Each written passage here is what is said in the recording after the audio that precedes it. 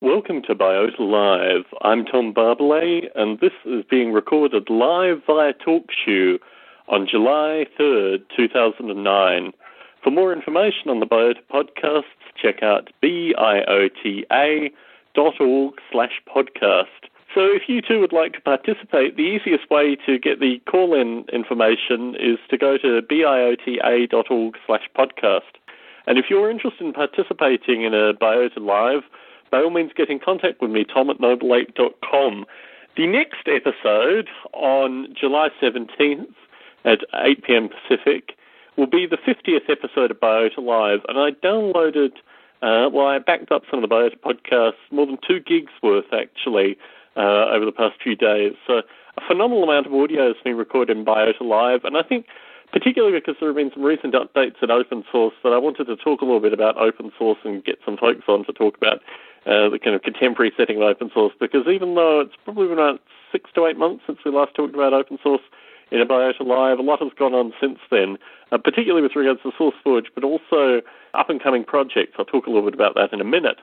And also, I wanted to ask, what have we learnt from Biota Live? I mean, 50 episodes in to doing Biota Live, about a year and a half's worth of recordings.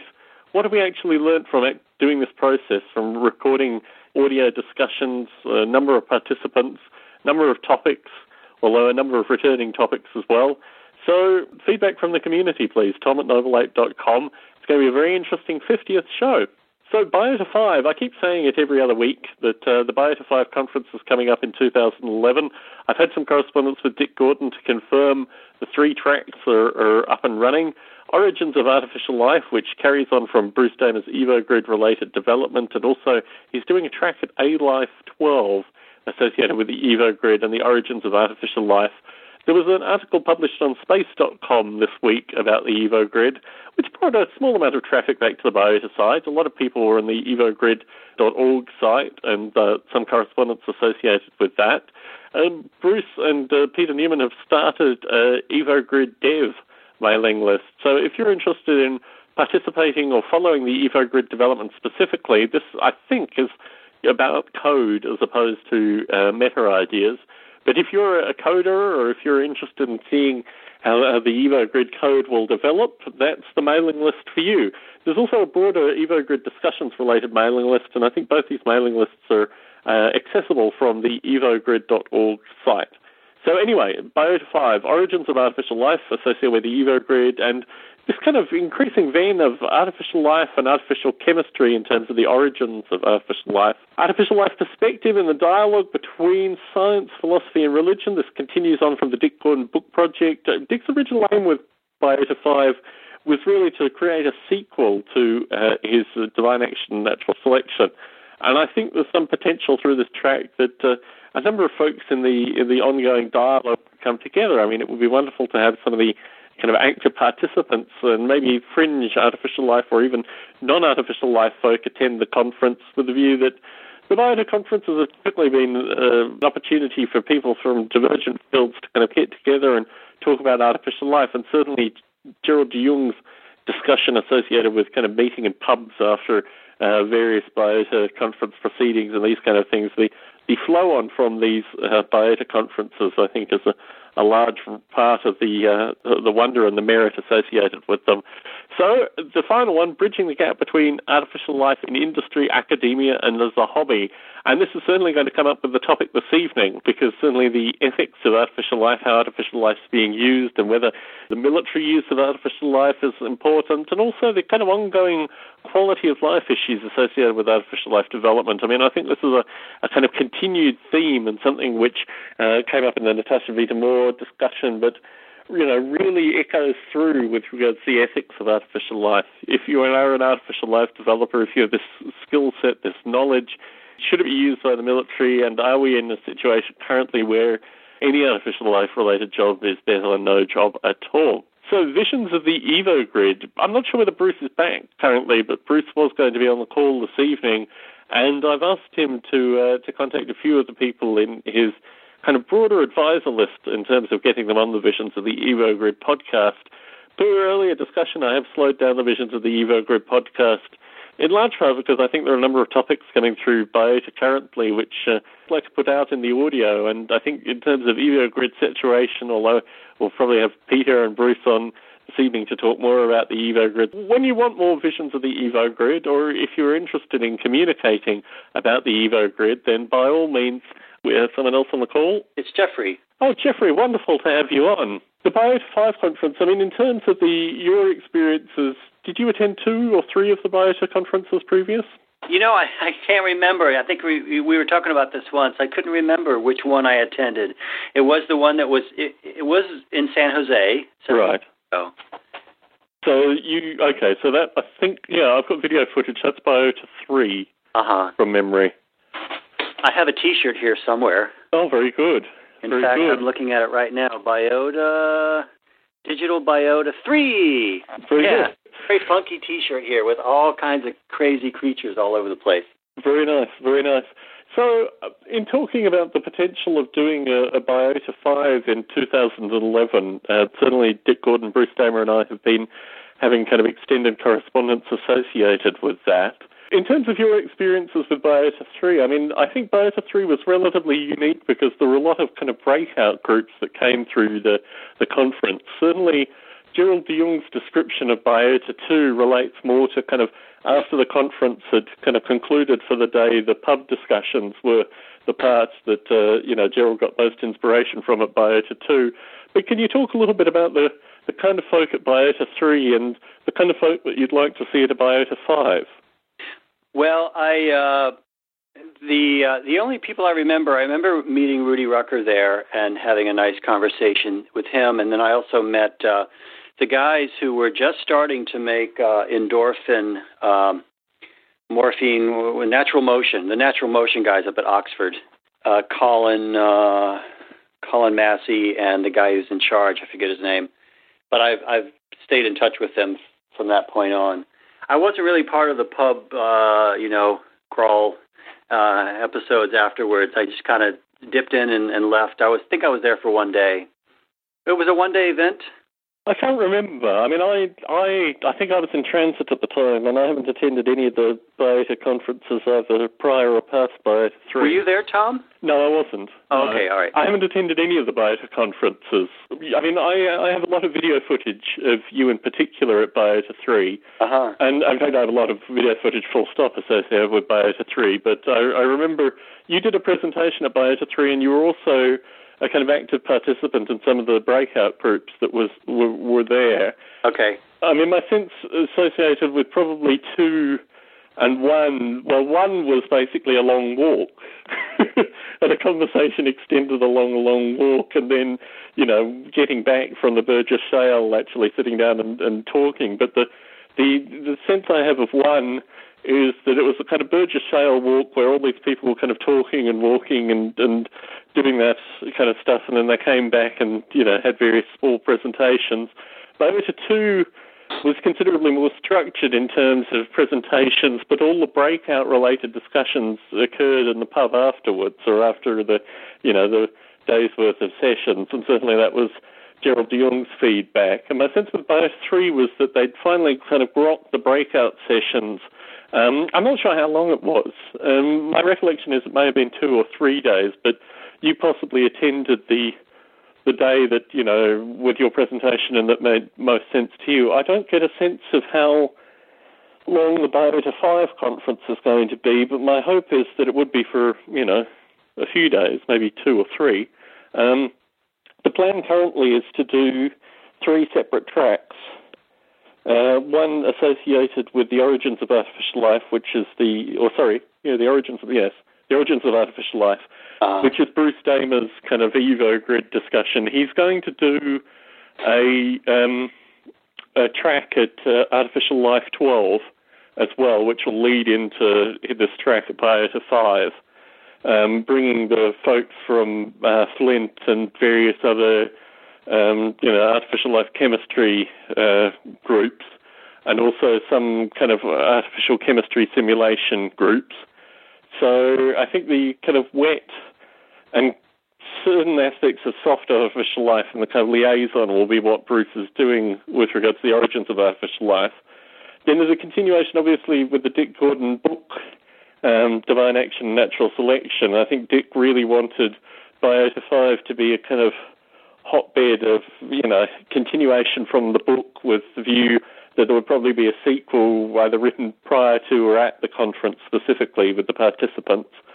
So the, science, philosophy, and religion, with the view that artificial life kind of creates some solutions and more questions, is going to be one of the tracks.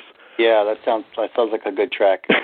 And the final one is the more applied stuff, the stuff that I'm trying to do with Mark Badeau currently, bridging the gap between artificial life in industry, academia, and as a hobby.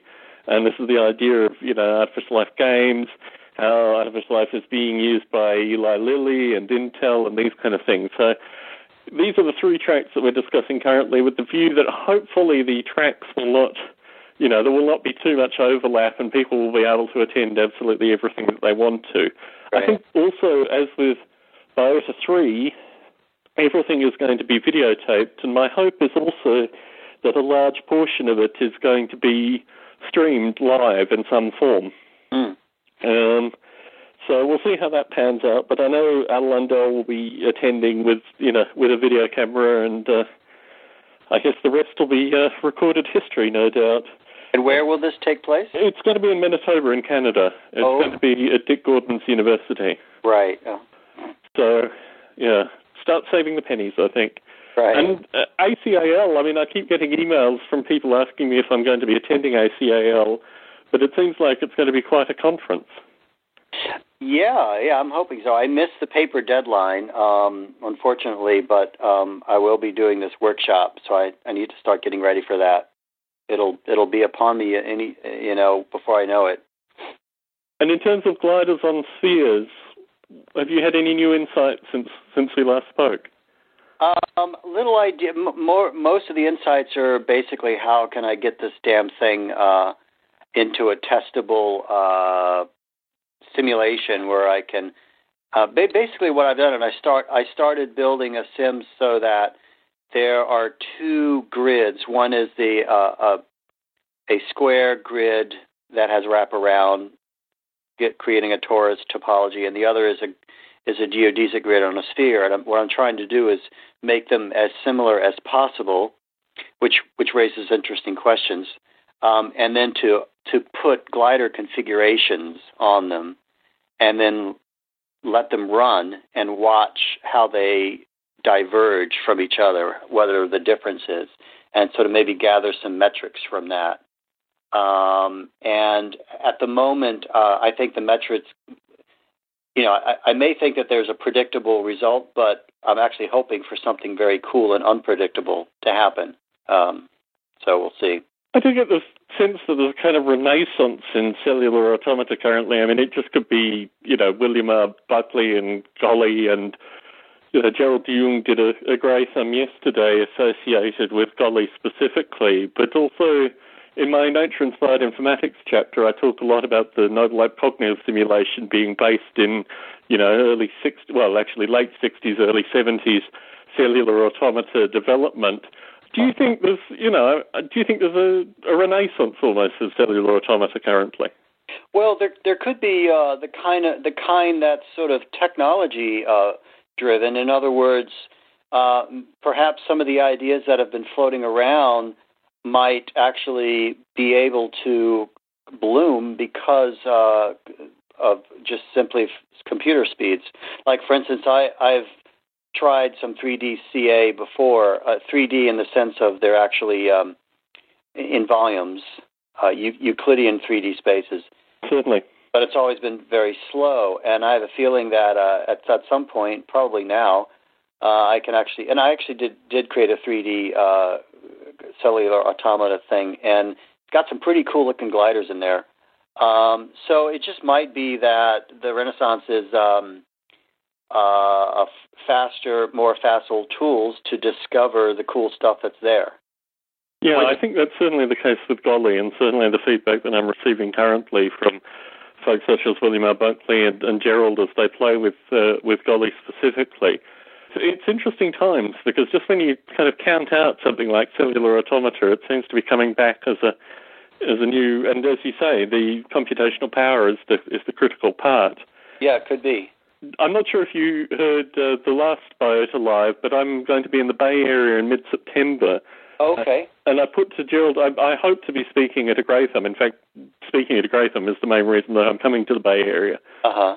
But I put to Gerald Jung last episode, if you were to see me talk on some topic, what would you want me to talk on? And he asked me to do a presentation on the Noble Ape source code, which I went away and did in podcast form.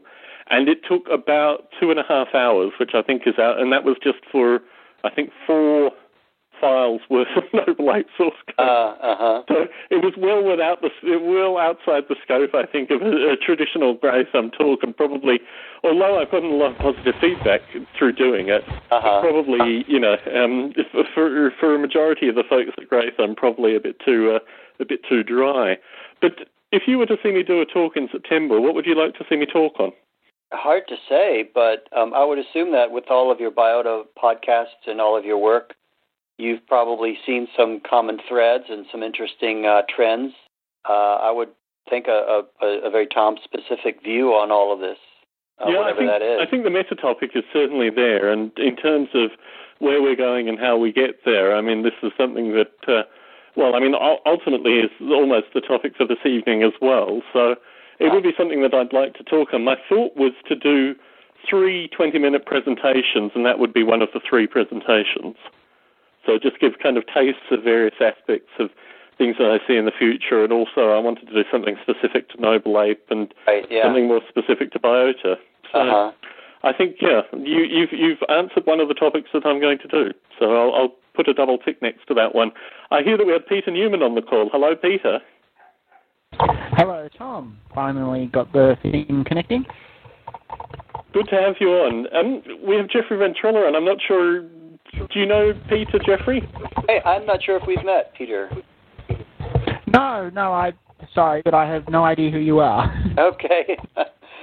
Well, Tom, you can look me up on the internet and see some of my work after this. So why don't I introduce you, Jeffrey? Sure. So if you look at, are you familiar with the computer game Flow at all?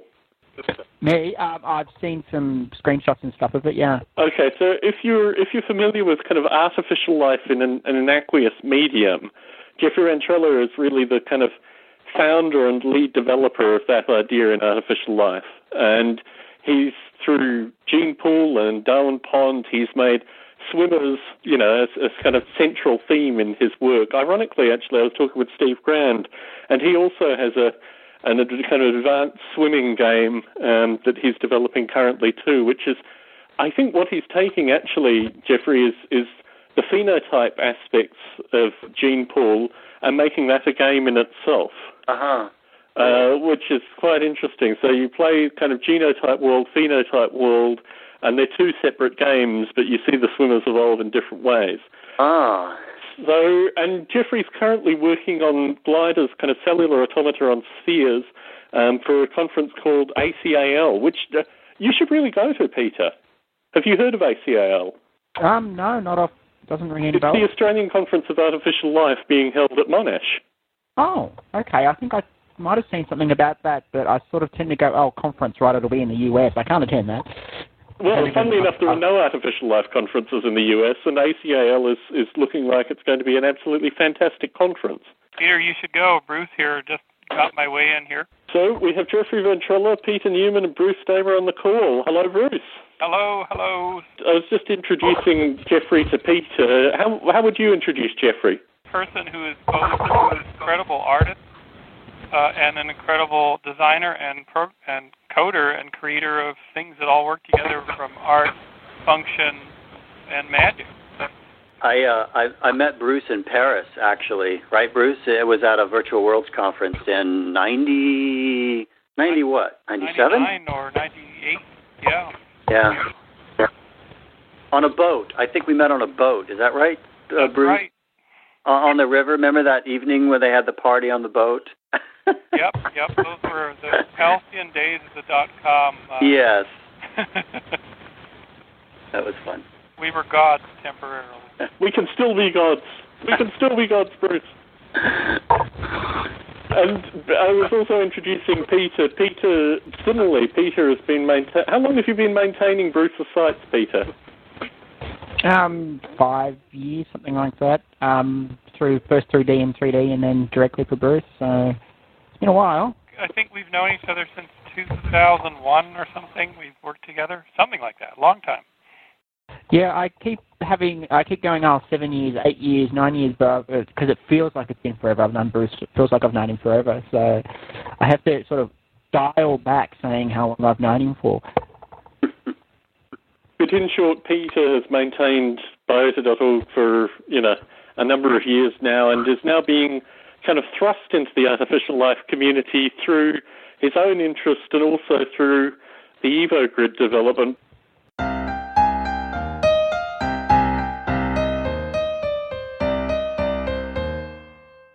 Bruce, Space.com, what's going on with the EvoGrid currently?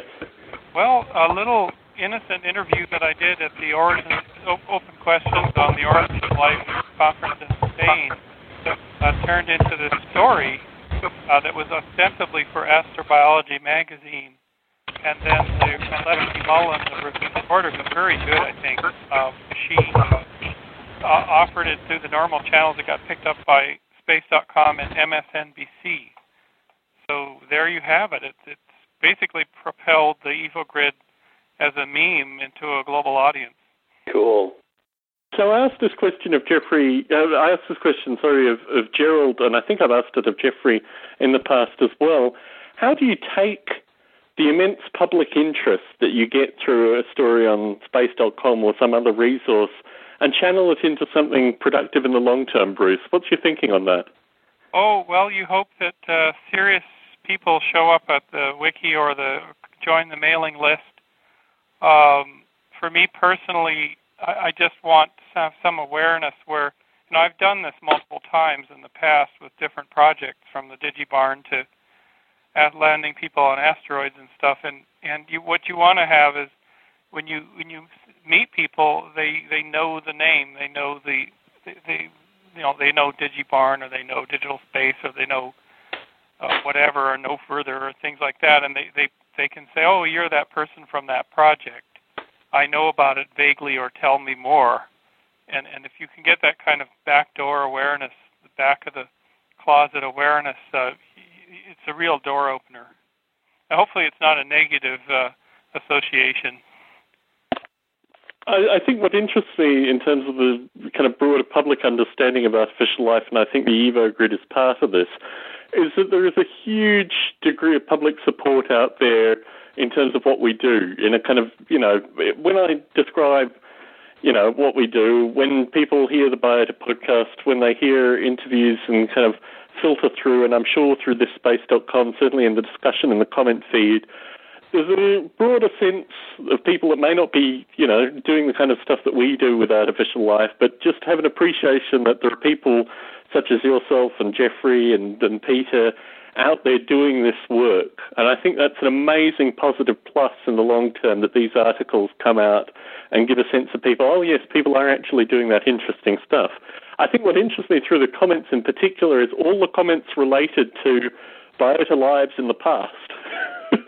the questions, the ideas of how do we remove the human hand from the simulation, this is great, and a series of related questions all seem to have been covered in the, we're coming up to 50 Biota Live's next show, Bruce. 50? So, yes, 50. Ooh. So I think it's an interesting, in terms of the kind of broader public understanding of artificial life and certainly what you're doing with the EvoGrid, that's certainly the case. But in terms of, you talk about the right kind of eyes coming through with the view that I guess you want the assistance of high-level people, like you mentioned Freeman Dyson in the article, but people of that nature looking at the EvoGrid. But in terms of the kind of readership of Space.com, do you see there being open source people? What kind of people do you see that would come to it and kind of leave a longer-term legacy associated with the EvoGrid? Well, certainly Space.com attracts nerds and weenies of all sorts, including techies, dreamers, would-be space people, a lot of aerospace engineers, systems engineers, sci-fi buffs, sci-fi fantasy buffs, some gamers, general sort of heavy on the visionary side of technology people. Like somebody like Will Wright goes to read Space.com all the time, and important people go and look at it. They have a science branch that Dave Brody, who's the guy that kind of manhandles everything there. So it's a really great site. It's really been well put together, and it has a huge archive now of stuff. So I think it's an important constituency. Certainly.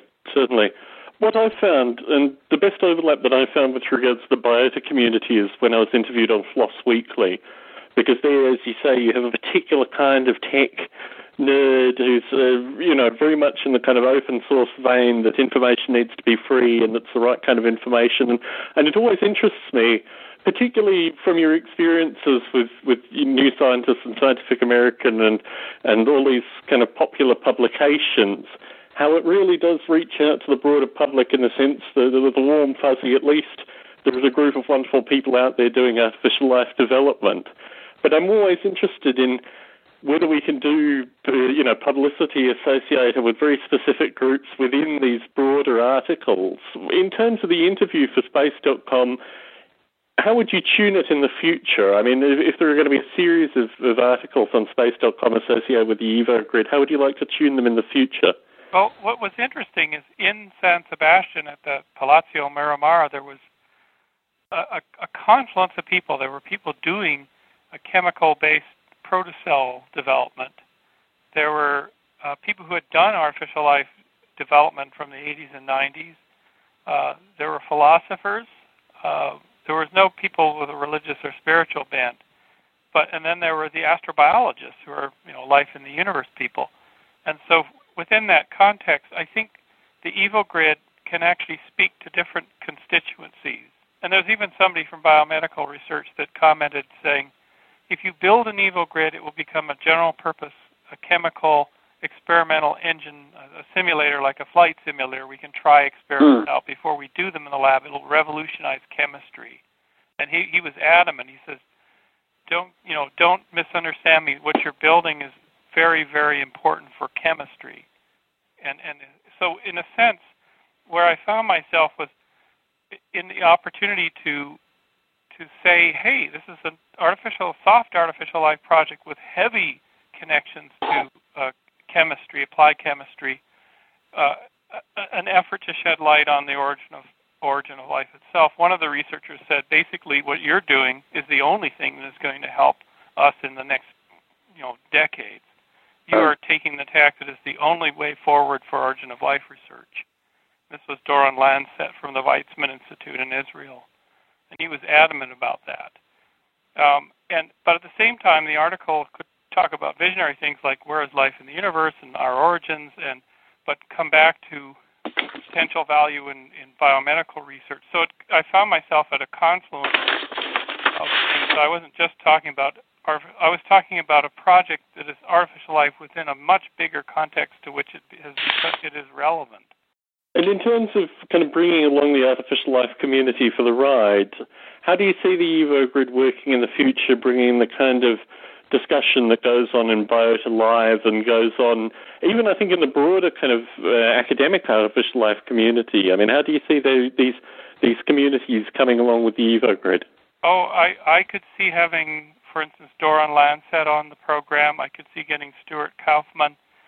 In a sense, like virtual worlds, I think the EvoGrid is a magnet, it is a strange attractor that will pull in many different people who found it interesting, and they will join the effort, like our original Biota conference, Digil Burgess, and the other ones did.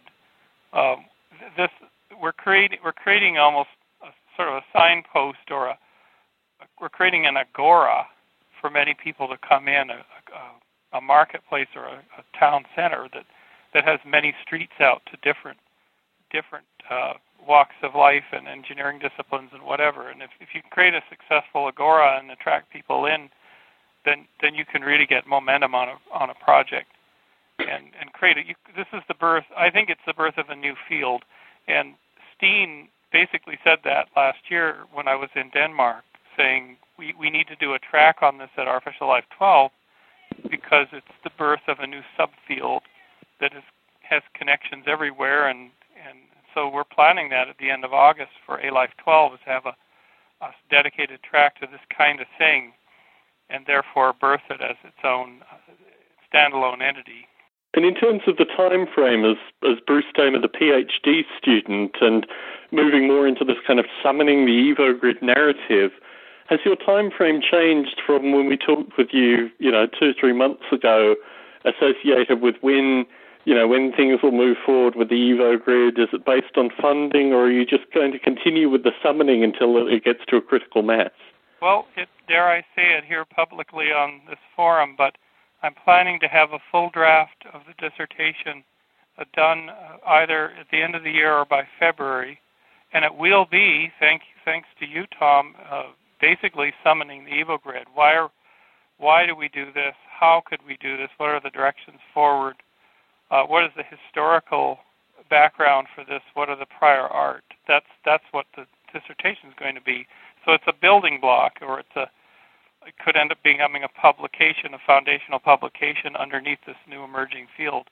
And then in the spring, I'll get academic review going and present a final dissertation, a final draft by July, and maybe a presentation in the summer or the fall, and try to complete either at the end of 2010 or beginning of 2011. And that timing is good for that because the dissertation itself will inform the A-Life 12 track and be a publication that could serve as a benchmark for this whole new sort of subfield of study, I hope. And it also fits in well with the Biota 5 time frame being probably mid-2011. Yeah, exactly. The design Biota 5 design. And at that point, maybe we are starting something brand new here. And I'm really pleased to listen to some of the Biota Lives on what is now called EVE, which was formerly EvoGrid Broad. And I'm encouraged that perhaps several groups will generate, and individuals will generate XML phenotypes, and the simulations will start to talk. Because I think what Scott Schaefer pointed out, he said, I'm less interested in the emergence of, say, an artificial origin of life. I'm interested in the emergence of behavior, and that's a higher level concept. And that's fascinating. I can't get that out of my head, what he said. Say that again, emergence of behavior instead of... Behavior instead of this whole hard issue of getting fundamental building blocks together to generate the fundamental ratcheting and the complexity to start to then eventually get to behavior. I see. I think he's more interested in putting higher level blocks together and seeing Carl Sims' blocky creature-like, seeing the behavior. Yeah. Yeah, not having to do it from absolute scratch. And that's definitely, that's definitely another branch to this, I guess. Well, as I pointed out to him, I thought it was much of the same continuum, that basically you're talking about the same continuum but just different sections of it. Yeah. I mean, after decades of the EvoGrid running, perhaps we'll see really interesting behaviors, or maybe, hopefully, not decades, but I will let Peter comment on that. Yeah, well, me? I don't really know what to say. Well, it may not be decades, but it's daunting. I mean, I think anything. At the beginning of the virtual world period in 1995, we held a brainstorming session with our core consortium team, and we went for 2 days, and we wrote notes, and we said, what would happen if you had a fully developed virtual world? And you'd have avatar teleports, and you'd have people creating identities and doing all kinds of things, and you'd have large landscapes and overhead maps, and we dreamed it all up.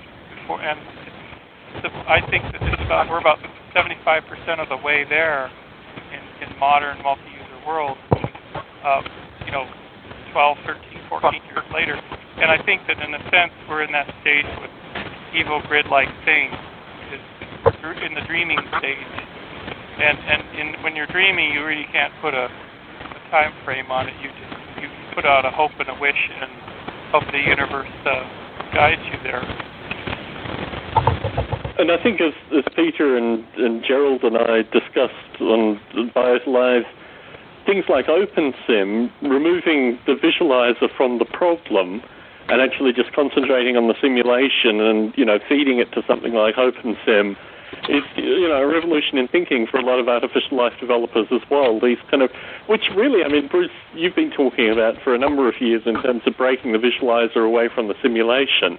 But now these tools are, increasingly becoming more available. I think it'll produce very interesting methods of simulation where you're almost, the descriptive artist kind of telling the painter what to paint specifically.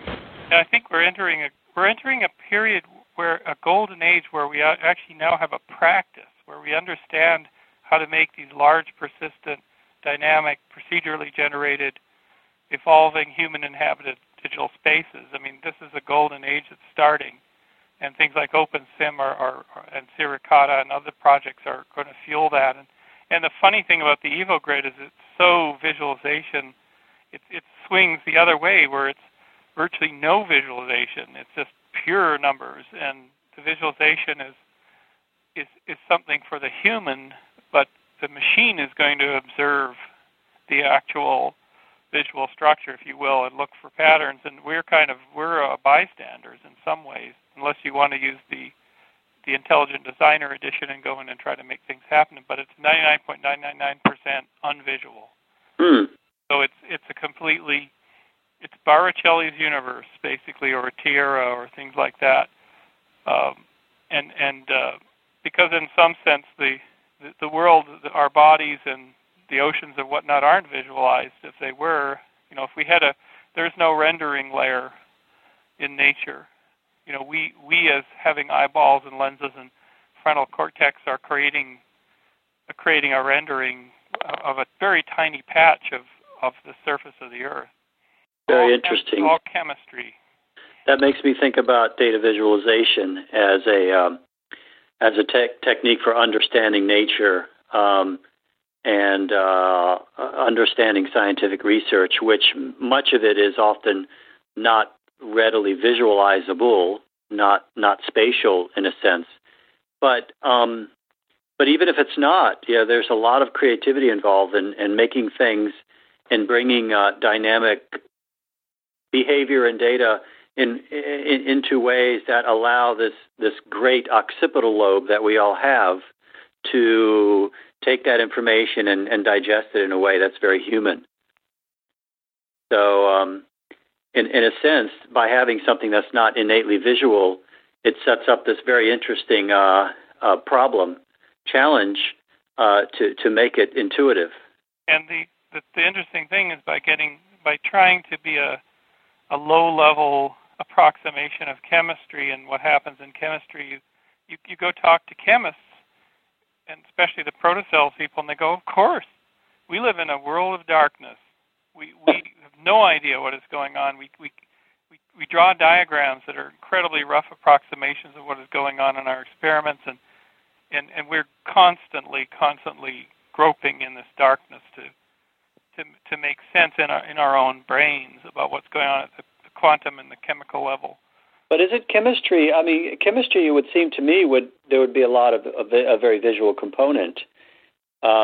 Watson and Crick built models, and those models were part of their intuition enhancement, I believe. What I noticed in Spain, and that's you're absolutely correct, but in Spain there were some teams that were showing these incredible mechanisms of visualization of a protein, of a molecule that's synthesizing identical copies of a smaller molecule. And they're showing it, and everyone's like, oh, that's so wonderful. It looks like a little man's arm coming out and swinging and pulling the thing through. But the chemists would say, they would sit there with their squinting and go, yeah, but it's not really like that. It isn't that clean. It isn't that. And you're kind of thinking, wow, I think I now understand. And then the people who are actually dealing with this stuff every day are like, it doesn't look believable to us because we never see this. It's like, okay, well, what are you seeing down there through that $1 million digital microscope?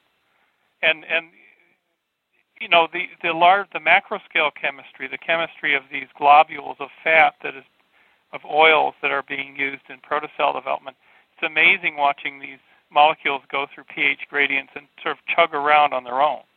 They're like little machines. They're moving around, and they're following a pH gradient. And there's 10 to the 9 molecules pulsating on their surfaces, moving around, doing the quantum Hall effects, and they're chugging away like little engines. And that's at the macro scale. They keep saying, well, you can relate to this because there's 10 to the 9 molecules, and you can see it with your own eye, but the real stuff now, in the cell, on the cell membrane, we draw these diagrams, and we say they're approximations. There's a mystery around what's really going on, and the chemists will never commit and say that really represents what is happening. They seem to be averse to doing that. Is that a level where quantum effects are involved? I'm not well versed enough into that. What is that threshold where we're talking about quantum? Because I could see how once you get down to that level, you're talking about a whole different notion of visualization. Yeah, and I think Peter has been looking at when he's been implementing the bond forming and breaking and the first early precursor EvoGrid prototype and the test complex things just are being closer together and glue together. Peter, do you want to jump in? Is this Yeah. Can you guys hear me? I'm getting some breaking up here. We can hear you. Okay, good. It might just be on my end. Well, that's the interesting thing because I approached this simulation, the EvoGrid, where we've got atoms flying around and they're going to form bonds and break bonds and change into different chemicals and so forth. And I approached it with more or less a high school understanding of chemistry, where you've got your little balls and your little sticks and they're all holding them together, and that's your atom, and you go, oh, isn't that nice and neat? And then I started reading about how the bonds actually form and, what the mathematics is behind the bond formation, and I'm going, it shouldn't be too bad. And after doing a lot of research, it basically came down to quantum mechanics, that they have to simulate all the electrons and so forth in order to correctly calculate the forces. And electrons don't just sit there and form these nice little bonds. That's just a conceptual thing, and that at the level that you actually need to get an accurate formation and deformation and so forth is very different to what we're used to seeing as a model of a chemical, where we're used to seeing nice little jointed balls that are sitting together and overlapping a little bit. As soon as you start trying to do bonds, you've got to model your electron interaction and your electrons don't just sort of sit there and you imagine these little balls whizzing around the outside like you see the pictures of the atom when they're talking about nuclear physics, and you have an atom with all these electrons whipping around it. And apparently it's nothing like that, but it looks neat. And that's they talk about shells and areas of force and so forth, I'm trying to visualize what I'm reading from these descriptions, and I'm just going, I don't quite see what they're trying to say.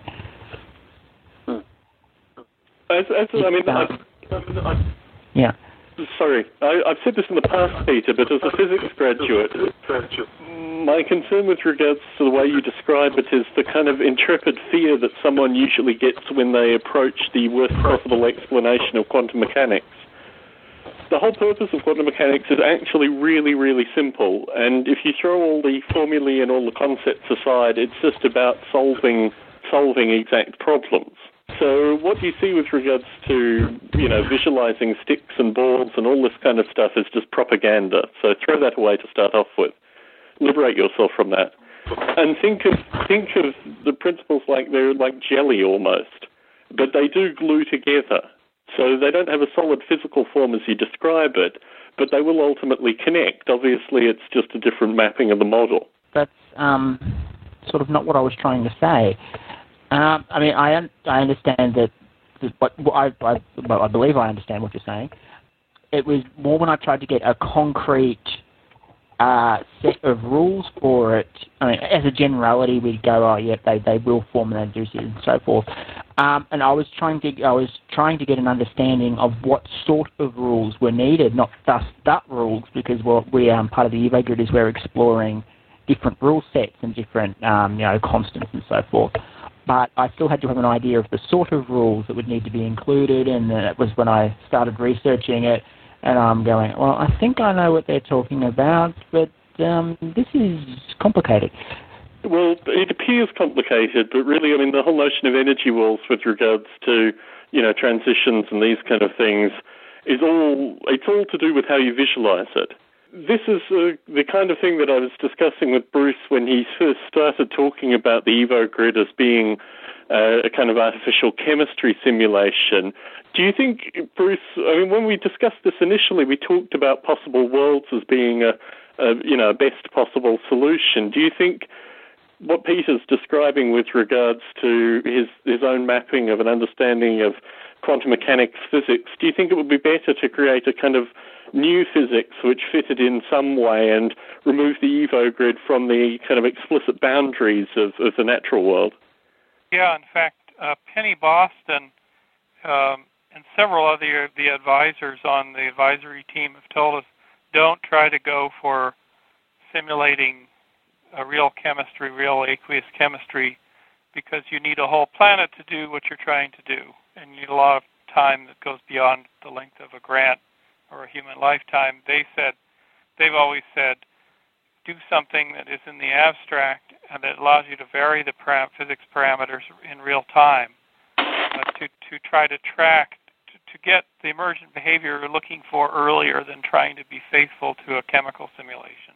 And I think what was interesting talking with Peter last time with Gerald de Jong on the line was that Gerald provided a very interesting example from Buckminster Fuller with regards to the 12 three-dimensional kind of nearest neighbor oranges in a fruit stall kind of stacking. I think these kind of models with regards to artificial chemistry actually probably yield more interesting results than trying to grasp, contemporary quantum mechanics and model those realities. The beautiful thing with regards to what Gerald described is that you get carbon chemistry for free.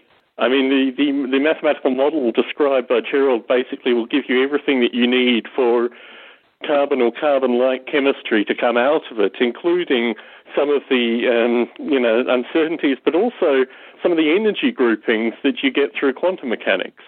So I think it was an interesting example. Certainly coming from my physics background, thinking about all the things you get for free by just using a different mathematical model for describing the kind of chemical interactions. Yeah, and in fact, it's those sort of tricks and shortcuts that we're going to have to introduce over the years to get closer and closer. And yet the chemists are saying, please make something that's close to a tool that we might be able to use. So there's definitely there's a push and a pull, but at least there's a demand.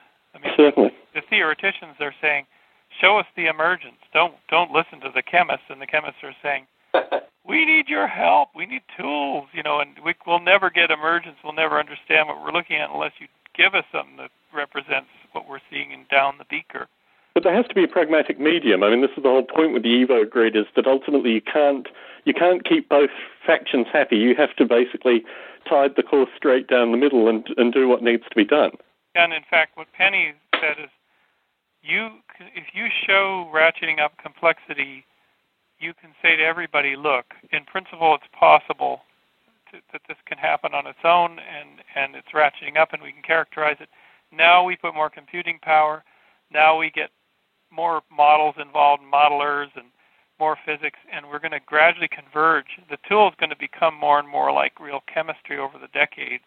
And that same thing happened with physical simulation with rover, Mars rover stuff, and the simulation of robotics on surfaces of planets. I mean, that was so crude in the 80s. I mean, they could barely do anything other than a mesh contact with another mesh. And now it's, 2.5 decades later, it's on the verge of being useful for designing real robots. But it took, decades. But it didn't stop the original people from going for it. Certainly. And I think, getting Gerald involved with the Evo Grid, in terms of the fact that he already has this as a mathematical model, if he could slot that in as a kind of chemical approximation, that's a wonderful start in terms of you being able to kind of run with carbon chemistry. Ideally, you build an Evo Grid that is so pluggable and so open with sliders and pluggable components that you say, look, do you want to try your artificial universe, your toy universe out with your shortcuts and your tricks of the trade and your ideas and your brilliant insights to try to get emergence to happen? You should be able to set up a simulation and set up all the physics and try your experiment. So there will be like physics experimenters, and there will be people who experiment with the starting conditions or the elements within the simulation. There's all kinds of ways, and if it was open enough, you'd have teams all over the world that were competing to try to get the annual ratcheting prize or whatever it might be. We've discussed prizes in the past, Bruce. I don't think they yield the right kind of solutions. Right. I think there needs to be a way to recognize all the teams universally and can kind of continue to usher them through rather than create some kind of false competition. Yeah, and, ideally, the Evo Grid over time or its future incarnations will be a general tool that is used in chemistry. It's used in theoretical studies in complexity. It's, that would alone be enough. To satisfy those two groups. You're tackling two of the most gigantic, unsolved or difficult, hard problems in science and engineering. And down the road, if you can simulate a whole cell in real time, with 100 million cores running, if you can do whole cell simulation, you can take a crack at cancer and things. So it's a non-trivial, it's a not insignificant capability that you're aiming at.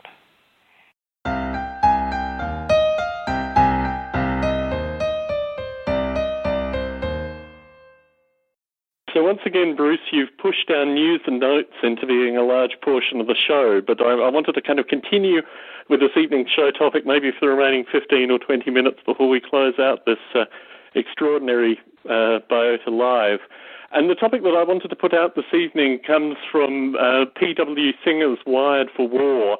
I'm not sure, Jeffrey, you have, you're amazingly well connected in terms of publications. Do you know Wired for War at all? No, but I'm familiar with Peter Singer. Is that the Singer that we know about, the Australian philosopher? P.W. Singer, no, it's a different fellow. I'm sorry. Okay. So the section of the book that deals with artificial life is specifically associated with Rodney Brooks and iRobot, but also the continuation of the robots that are being used currently in Iraq and Afghanistan specifically by the US. I think I've heard about this, yeah. Yeah, so what interested me is the idea that artificial life in its most productive incarnation, or certainly its most publicly known incarnation, is currently being used either to disable IEDs or actively to act as kind of robotic soldiers in these two conflicts. So to move the conversation spectrum slightly towards the kind of darker edge, I find it fascinating as a kind of, contemporary advocate and artificial life hobbyist that these kind of ventures are the ones that are actually yielding a large portion of technical development, but also a certain degree of ethically bad PR in terms of fields like artificial life. And I think what I found particularly curious reading through Wired for War was the way Rodney Brooks is kind of portrayed as almost a kind of Peter Pan-like character in some regard, but also someone who is fundamentally ethically naive. And I'm not sure whether that is an accurate representation or whether that was the kind of characterization for the book. But Jeffrey, I mean, you must think about these kind of ethical issues associated with particular directions of artificial life. I mean, what's your thinking with regards to this? Well, I suppose it's like any technology created by humans. If it's powerful enough, it's going to have a dark side and a bright side. I think every technology has that potential. The advocates in the U.S. military and certainly, the Pentagon describe it as actually being a life-saving idea, and certainly I've had through my career, I've met people in defence that talk about using all these technologies to save lives. So I think it's probably a euphemism for saving our lives versus the other people's lives. There's a philosophy within these kind of companies associated with the idea that they're reducing the amount of time that is consumed by wars in some fundamental sense. And certainly in Wired for War, there was a discussion of this idea of a kind of omnipresent battlefield where basically what you're gathering is so much intelligence. And this is the idea of soft artificial life. It's not just hard artificial life. It's not just robotics. Yeah. It's also soft artificial life in terms of information gathering, data gathering, and the way in which this is being processed. Yes.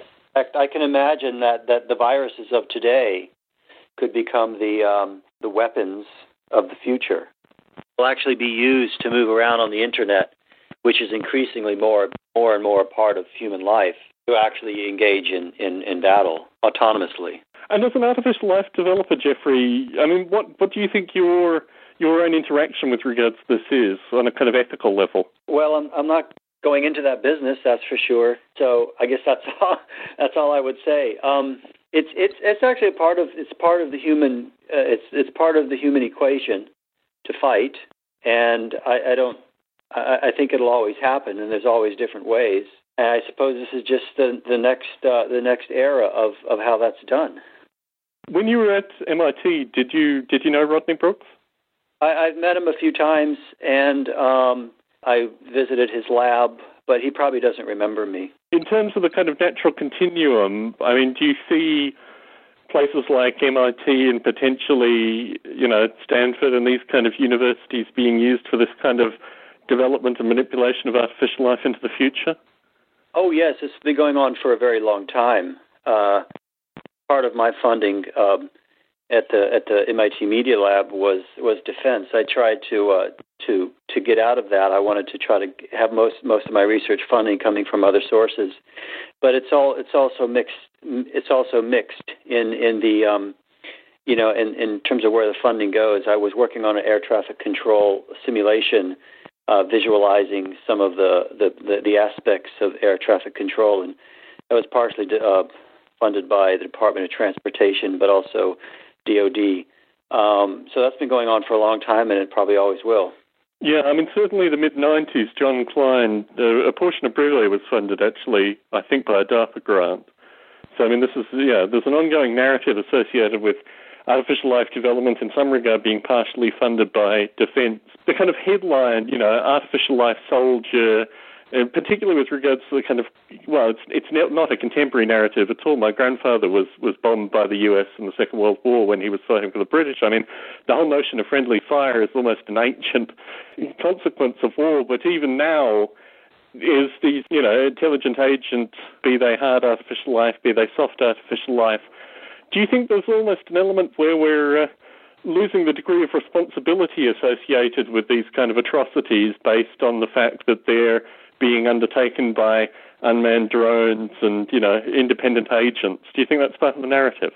Well, this is making me think it might be a matter of semantics, in the sense that you're using the word artificial life to describe what we do. There's, of course, many different aspects of artificial life. In a sense, if you look at the whole continuum, the whole historical arc, it's autonomy. The increasing of autonomy in militarism, as well as every other human thread. And perhaps if you see it as part of that arc, and artificial life is just when autonomy starts to look biological and act biological, we call it artificial life. So sometimes people have to choose a different name for what they do because that name gets polluted by other endeavors. Like Craig Venter is using the word artificial life a lot, and that whole world is a very different world, right? And it has all of its controversy associated with it, and that's kind of interfering with what we talk about when we talk about artificial life. So it could be that our term has been taken by a much bigger meme, and perhaps we need to use other terms. I'm just thinking that sometimes if you look at this in terms of semantics, you can sort of see it differently. Certainly. And Bruce, whilst we joke about the Evo Grid being used to create robots that take over the world, and I'm not sure whether it's a Bruce Damer authorized video, but there's certainly an Evo Grid video where the robots take over London. What's your thought associated with kind of ethics of artificial life associated with a potential military use of the Evo Grid? The Evo Grid Deep, as we've described it, is probably of no use for military use at all.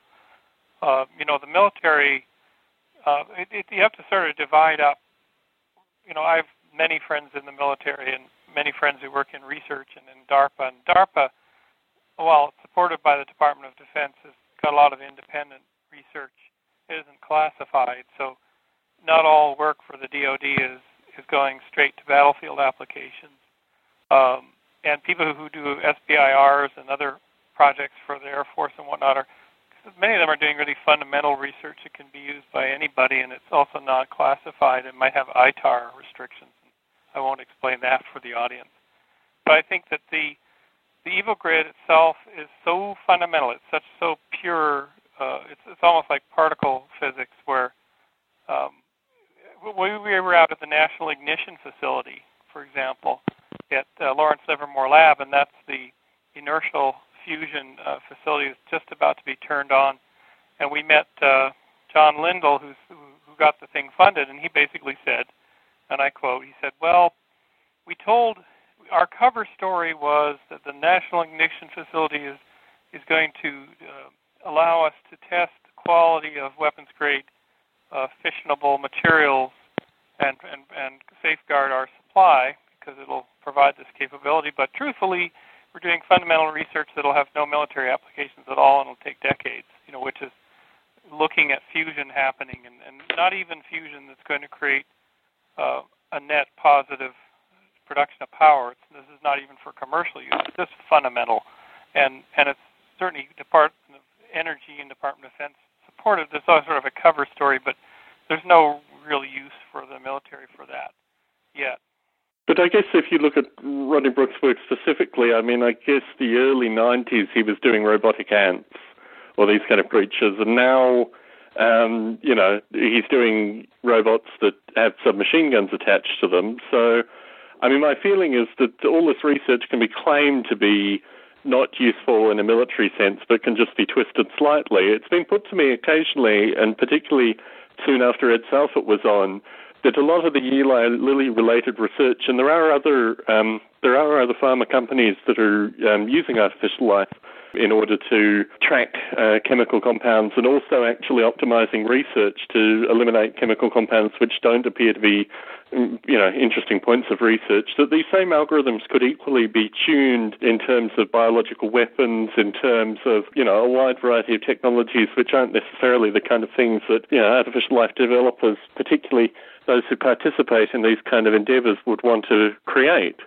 We came back, I remember talking to Travis Savo probably a year ago, talking about Einstein and the bomb, in the kind of continuum from Einstein to the bomb.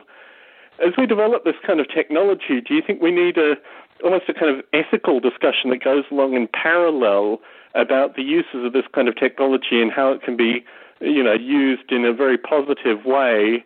Or do you think it's just an inevitability of this kind of technology that if the shortest possible distance between it being developed and it coming into something meaningful as a military sense, robots with grenade launchers attached, etc., that it will just follow that natural path. What's your sense with regards to the ethics of this, Bruce? I have a kind of a clear vision on this that I've never thought I'd have, and it results from going through Robert Oppenheimer's files at the Institute for Advanced Study. Because if you know the history, Oppenheimer was a key scientist on the Los Alamos project, on Los Alamos and the Manhattan Project. He was absolutely instrumental in the creation of the atomic bomb that was used in Hiroshima and Nagasaki and the Trinity test and whatnot. But he was one of the most vocal, which was a huge detriment to his career, opponents of the mass development of nuclear destructive capability and then the creation of the nuclear arms race. And at one point in the early 1950s, he was referred to as the conscience of humanity. So he was providing some pushback at huge personal cost to him. If you look at pictures of Oppenheimer in this time period, and he's got this broad-rimmed kind of floppy New Mexico beaten-up leather hat, and under there are these great gazing liquid eyes that are both very wise and very sad, and the stress that he's under for the Committee for Un-American Activities and all this stuff. He kept his job at the Institute, but he was really broken by this. However, in the 1980s, when anti-nuclear movements were growing, and this whole idea that nuclear winter could happen from Carl Sagan, Oppenheimer was referred to as an early conscious, an early ethical speaker, as one of the inventors of the technology. And I think that his spirit or his ghost inhabited that world and came back, and it did have an influence on humanity having a conscience about this. And when the opportune moment came, the Soviet Union just got rid of, and the U.S. too, got rid of whole classes of nuclear weapons, just lock, stock, and barrel, and put them in warehouses and stored the fuel and the igniters and whatever, but basically took them out of commission by the thousands. And so, yes, it is really important to have an ethical discussion and a voice, and a very public one, on any technology, as it is inevitably sucked into various uses. And you have to have that, and you have to have that vocal and at the beginning, and it may not make any impact, but it may down the road be essential for a rebalancing. And how do you think we actually do this as artificial life developers, Jeffrey? Oh, we definitely need to keep that narrative going. We may not be the actual proponents of that narrative, but by virtue of the things we make and the way we make them and how we dress them and present them could help people see certain kinds of positive uses for our work. So in a sense, we can definitely help keep that dialogue going. And a good example, I've been trying to set a tone in the Evil Grid, the movies, a tone of lightness and humor and whimsy and cartooniness, and a very non-threatening tone, a very positive, sort of upbeat, shiny tone in those two movies. Rami L. at the University College London, the Bartlett School, he approached me about 4 or 5 months ago saying, I want to make a movie of the Evil Grid, but I want to do it from more of a Hollywood perspective, and critters kind of escaping and evolving and eating Canary Wharf, which currently, if you know, that's the financial center of London. People would be cheering if they saw Canary Wharf being consumed. It wouldn't be a bad thing. So Canary Wharf gets consumed by the escaped Evil Grid organisms. But at the end, and he's still doing the final edits on this, and he and I worked out the script on this.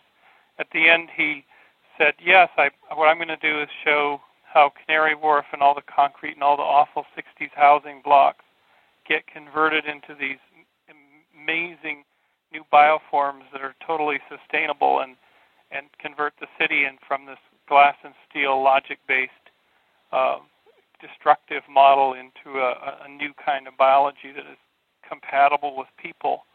And that was this shared vision for his sequel for his film, but he's still working on it. It doesn't quite come across in the June 1st version. So we're trying to, that's the narrative we're trying to put out with these YouTube movies. I think it's really is the mechanism of today to share narratives. I mean, certainly when I read Wired for War, and I'm not sure what period of time it was, I think it was around January when I picked up the book, but it was around the period of time, and really this narrative started in biota probably about 6 to 8 months ago as associated with the quality of life for artificial life developers, and it started really my own thinking because I received a slew of emails from artificial life developers who had lost their jobs and were unemployed. Many of them have been unemployed ever since I received their emails. For a brief period of time, I was also in that predicament. And I think it's an interesting narrative associated with kind of contemporary artificial life developers being in somewhat hopeless life circumstances, and also the lures of these kind of enterprises in terms of actually bringing in the development. And I've reflected over this period of time associated with, how other artificial life developers, if they were offered an ability to survive and live through doing, development that ultimately ended up with weapon systems and these kind of things. I mean, can we as a community fault these people for surviving in this manner? And I think this is the broader and deeper ethical question associated with how we use what we've developed. Jeffrey, I mean, what's your thought with regards to this kind of narrative? Well, I suppose if in any society, if someone's struggling to find work, their standards and their principles are going to be compromised to some degree. And some of us have stronger principles than others, and others, some people will choose jobs that they're not sure they want to do, and so in times of economic difficulty, this can happen. I'm actually doing some contract work right now that I believe is probably fueled a little bit by the stimulus package from the Obama administration going into new energy technologies and medical. In my case, it's medical. And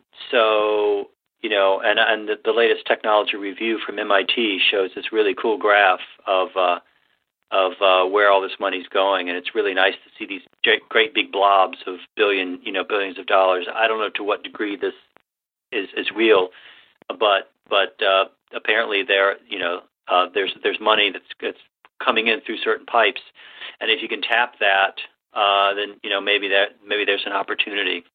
Well, I certainly put to Bruce, as I saw, as you say, these blobs of billions coming through space in particular, through NASA, that, the Evo Grid could latch on to some of that associated with particularly astrobiology. I mean, I think that's an area that's still receiving some degree of funding. But Bruce, I mean, if you want to air it in a public form, what was your feedback when I mentioned that to you?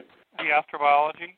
No, just the sense that these billions of dollars that were going into things like NASA had basically already been claimed and were relatively untouchable for people that were doing the kind of research that you were doing. Well, it's partially true in that stimulus, it depends on the agency. So stimulus to National Science Foundation initially, NSF, and I can understand why this worked out. They said we're only going to fund proposals that have already been submitted to us that we've already approved for funding. We just didn't have it. So they're taking like the things that they wanted to fund and couldn't. So it's really faster. They can get the money out. People are called up and said, that proposal you sent 2 years ago that got a 9 and we just couldn't fund it. And, well, here's the money. So that's good. But of course it means they wouldn't accept new applications. Yeah. The SBIR program, which I think SBIR, which stands for Small Business Innovation and Research, should be like quadrupled because it's such a tremendous program. We've been doing those grants on SBIR grants for 8-9 years, and it doesn't show any sign of having a new infusion. And SBIR, the solicitations come out every year, and there's some coming out in about 3 days from NASA, and there's the same old topics. There should be triple the number of topics. It's a small amount of money. It has a direct impact economically on a lot of people, and it creates innovation in small businesses. And so I think that the monies are going out. In my little world of small research company, I'm yet to see avenues by which I can pursue those funds. Maybe Jeffrey can give me some advice. No, I don't think so. You probably know more about funding sources than I do at this point.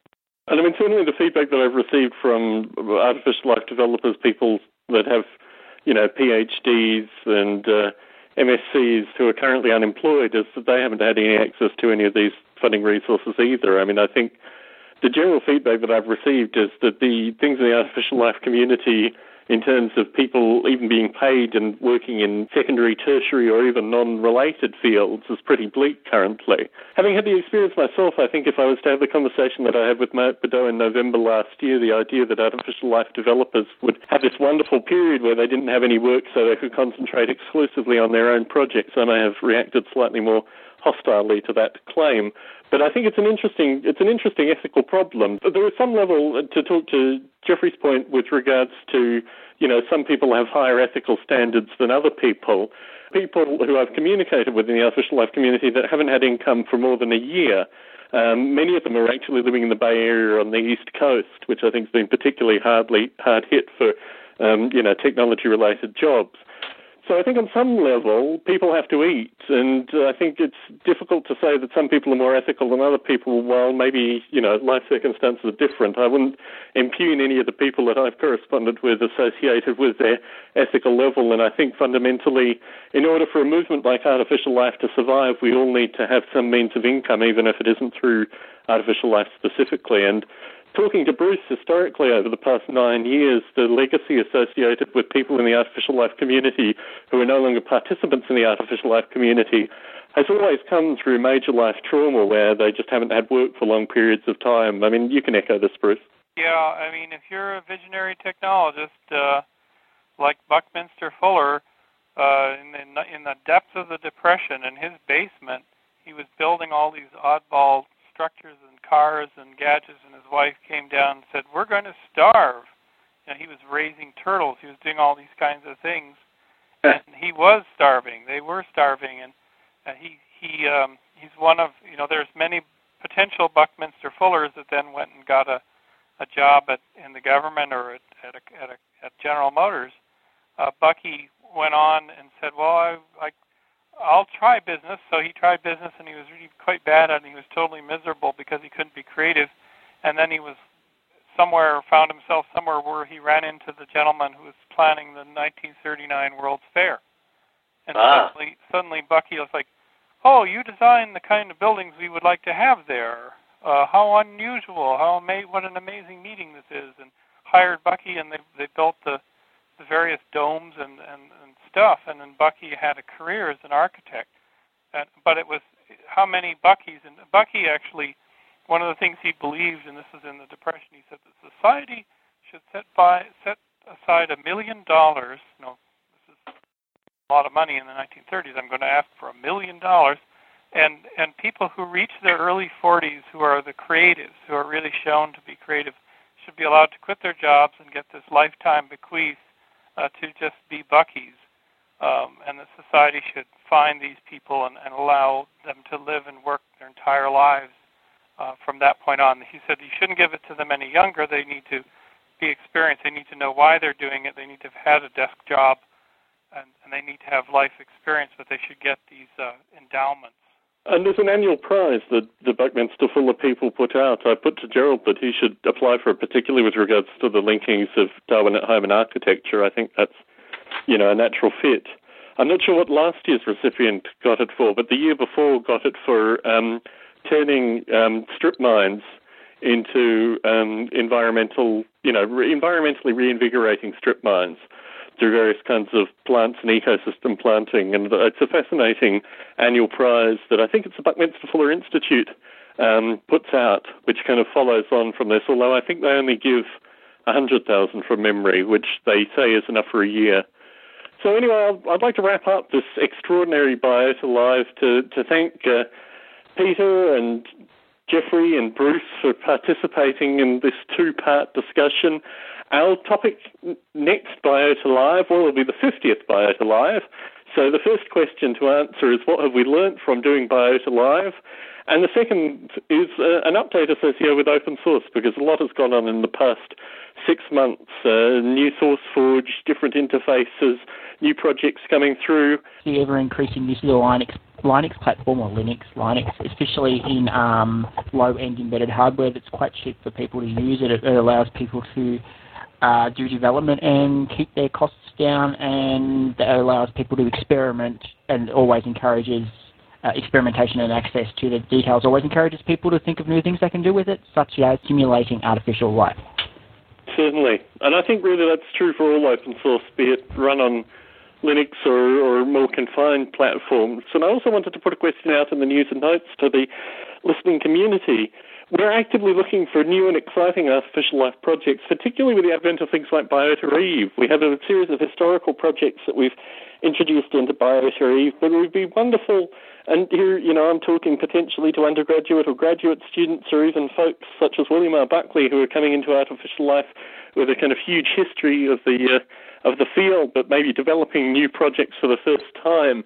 Certainly Biota has been used as a springboard with regards to new projects and also interviewing new project developers. And, I'd like to usher more people into the conversation, and particularly folk who are perhaps just starting out doing an artificial life project. I think really, Bruce, you've been the prototype for this with regards to the EvoGrid. Oh, I mean, how to start up a project? In some regard, yes. Oh, it's this could be a subject of an entire Biota Live. Very much so. Or in the case of the EvoGrid, I think about 15 to 20 out of the 50. So right. I'd like to thank the participants for being on the call this evening. Thanks for the folks for listening in, and hopefully TalkShoe will be working fine for the next Biota Live. Thanks, Tom. Wonderful. Thank you. Thank you. Well, and you're welcome. Thank